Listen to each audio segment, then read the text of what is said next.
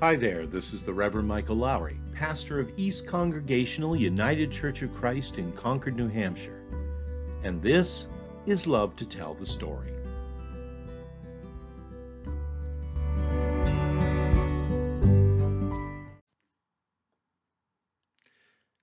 Some years ago now, in an effort to both broaden my horizons and get away from the church office for a while, I decided to boldly go where I had never gone before. I signed up for an adult woodworking class at the local high school. I am pleased to report that the experience was a positive one. Not only did I emerge several months later with all my fingers still intact, I actually built a fairly decent nightstand that still graces our bedroom. I can also say, looking back at it now, that I was probably one of the slowest moving woodworkers you'll ever find. You know that old adage about measuring twice to cut once? For me, friends, it was more like measuring a half dozen times to then ponder whether it was time to actually make the cut. Even the instructor, who in retrospect was incredibly patient and not at all unkind, would walk up to me and regularly ask, "Are you still working on that?" But that was all right, because I was learning something new, and while I'll never be confused with a skilled furniture maker, there was a certain satisfaction in taking the time to do everything well and in good order. Take glue, for instance. Early on in the process, I discovered that wood glue is powerful stuff. Correctly applied, it can give several random and diverse scraps of wood the look and strength of a solid block. It bonds joints and panels in such a way that they'll stand together firm and as one piece of furniture. Too much glue, and it gets drippy and gloppy, and it will even stain the wood. Too little, and the whole project falls apart on you. I discovered that such considerations are crucial to success, and a good carpenter will instinctively know the proper combination of glue, pressure, and drying time to hold everything together. Actually, much the same thing can be said about many people I've come to know in my, quote, day job, unquote, as a church pastor. For instance, many years ago, I was asked to lead a memorial service for an elderly woman who was the matriarch of a large and extended family, most of whom still lived in that community.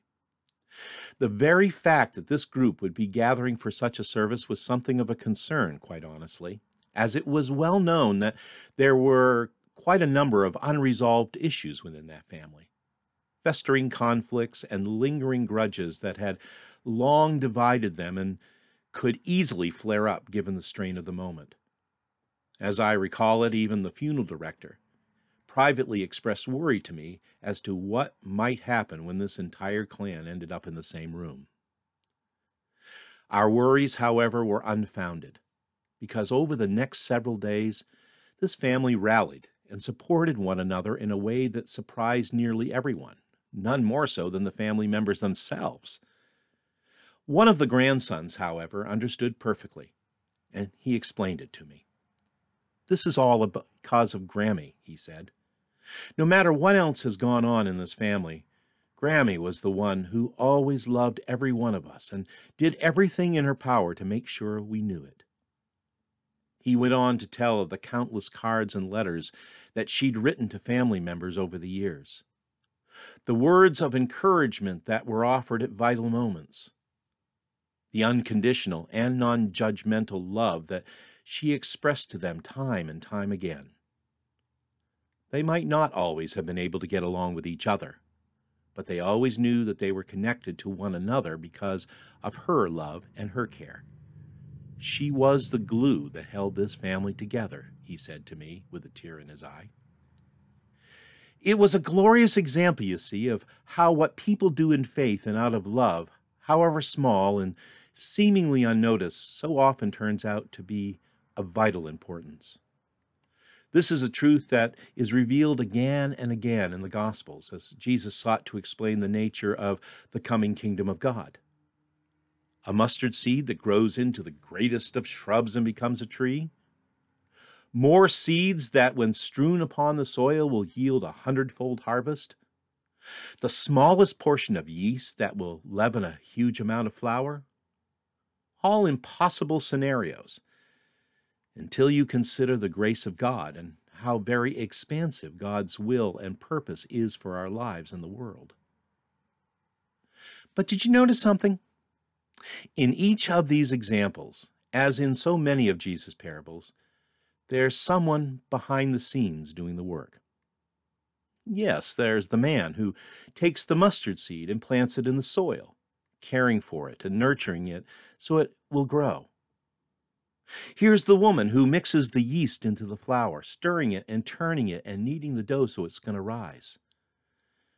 I like to think that Jesus includes those details as a small but profound reminder that while God is bringing forth the miracle, you and I still have a part in what's taking place.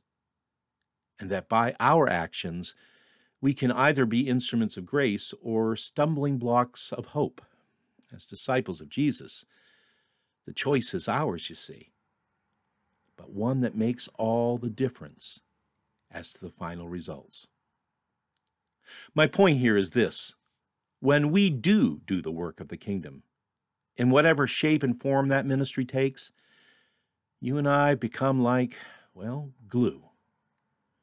By His Holy Spirit, God is working through you and through me to hold things together and to keep things strong for the sake of the kingdom, so that God's purpose might be fulfilled in and through our lives and living.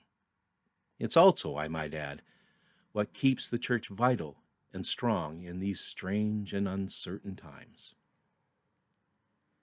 Over the years, I found that our churches are filled with folks who are the glue that holds it all together, and that's true especially now in this time of pandemic. As a pastor, I'll always be grateful for this. For these are the people in each of our congregations who have always been out there, always working quietly and unheralded, so that we can be the church we're called to be in the community and the world. Now, it might not seem to us at first glance that routine tasks like raking and clearing out brush, mowing the lawn, changing the light bulbs in the sanctuary chandelier, or getting things ready for an upcoming yard sale, as is happening in our church right now. Yet it's precisely in these little acts of love and service, along with the fellowship that grows in that shared effort, that not only binds the life of a congregation together, but also starts to build important ministries in Jesus' name. Now, granted, as I found in building that nightstand back then, it sometimes takes time, and it will almost certainly require a few false starts to get it right and to do ministry in an effective way. But that's all right, especially right now, because we're all learning what it takes to do the work of the kingdom in the here and now.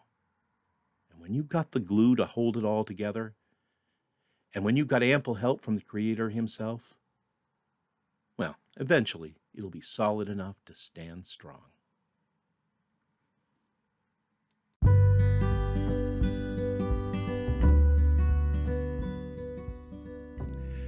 And that's it for another episode of Love to Tell the Story. This is Michael Lowry, and I thank you for listening. And until next time, stay safe, be well, and may God bless you with a great day every day. Talk to you soon.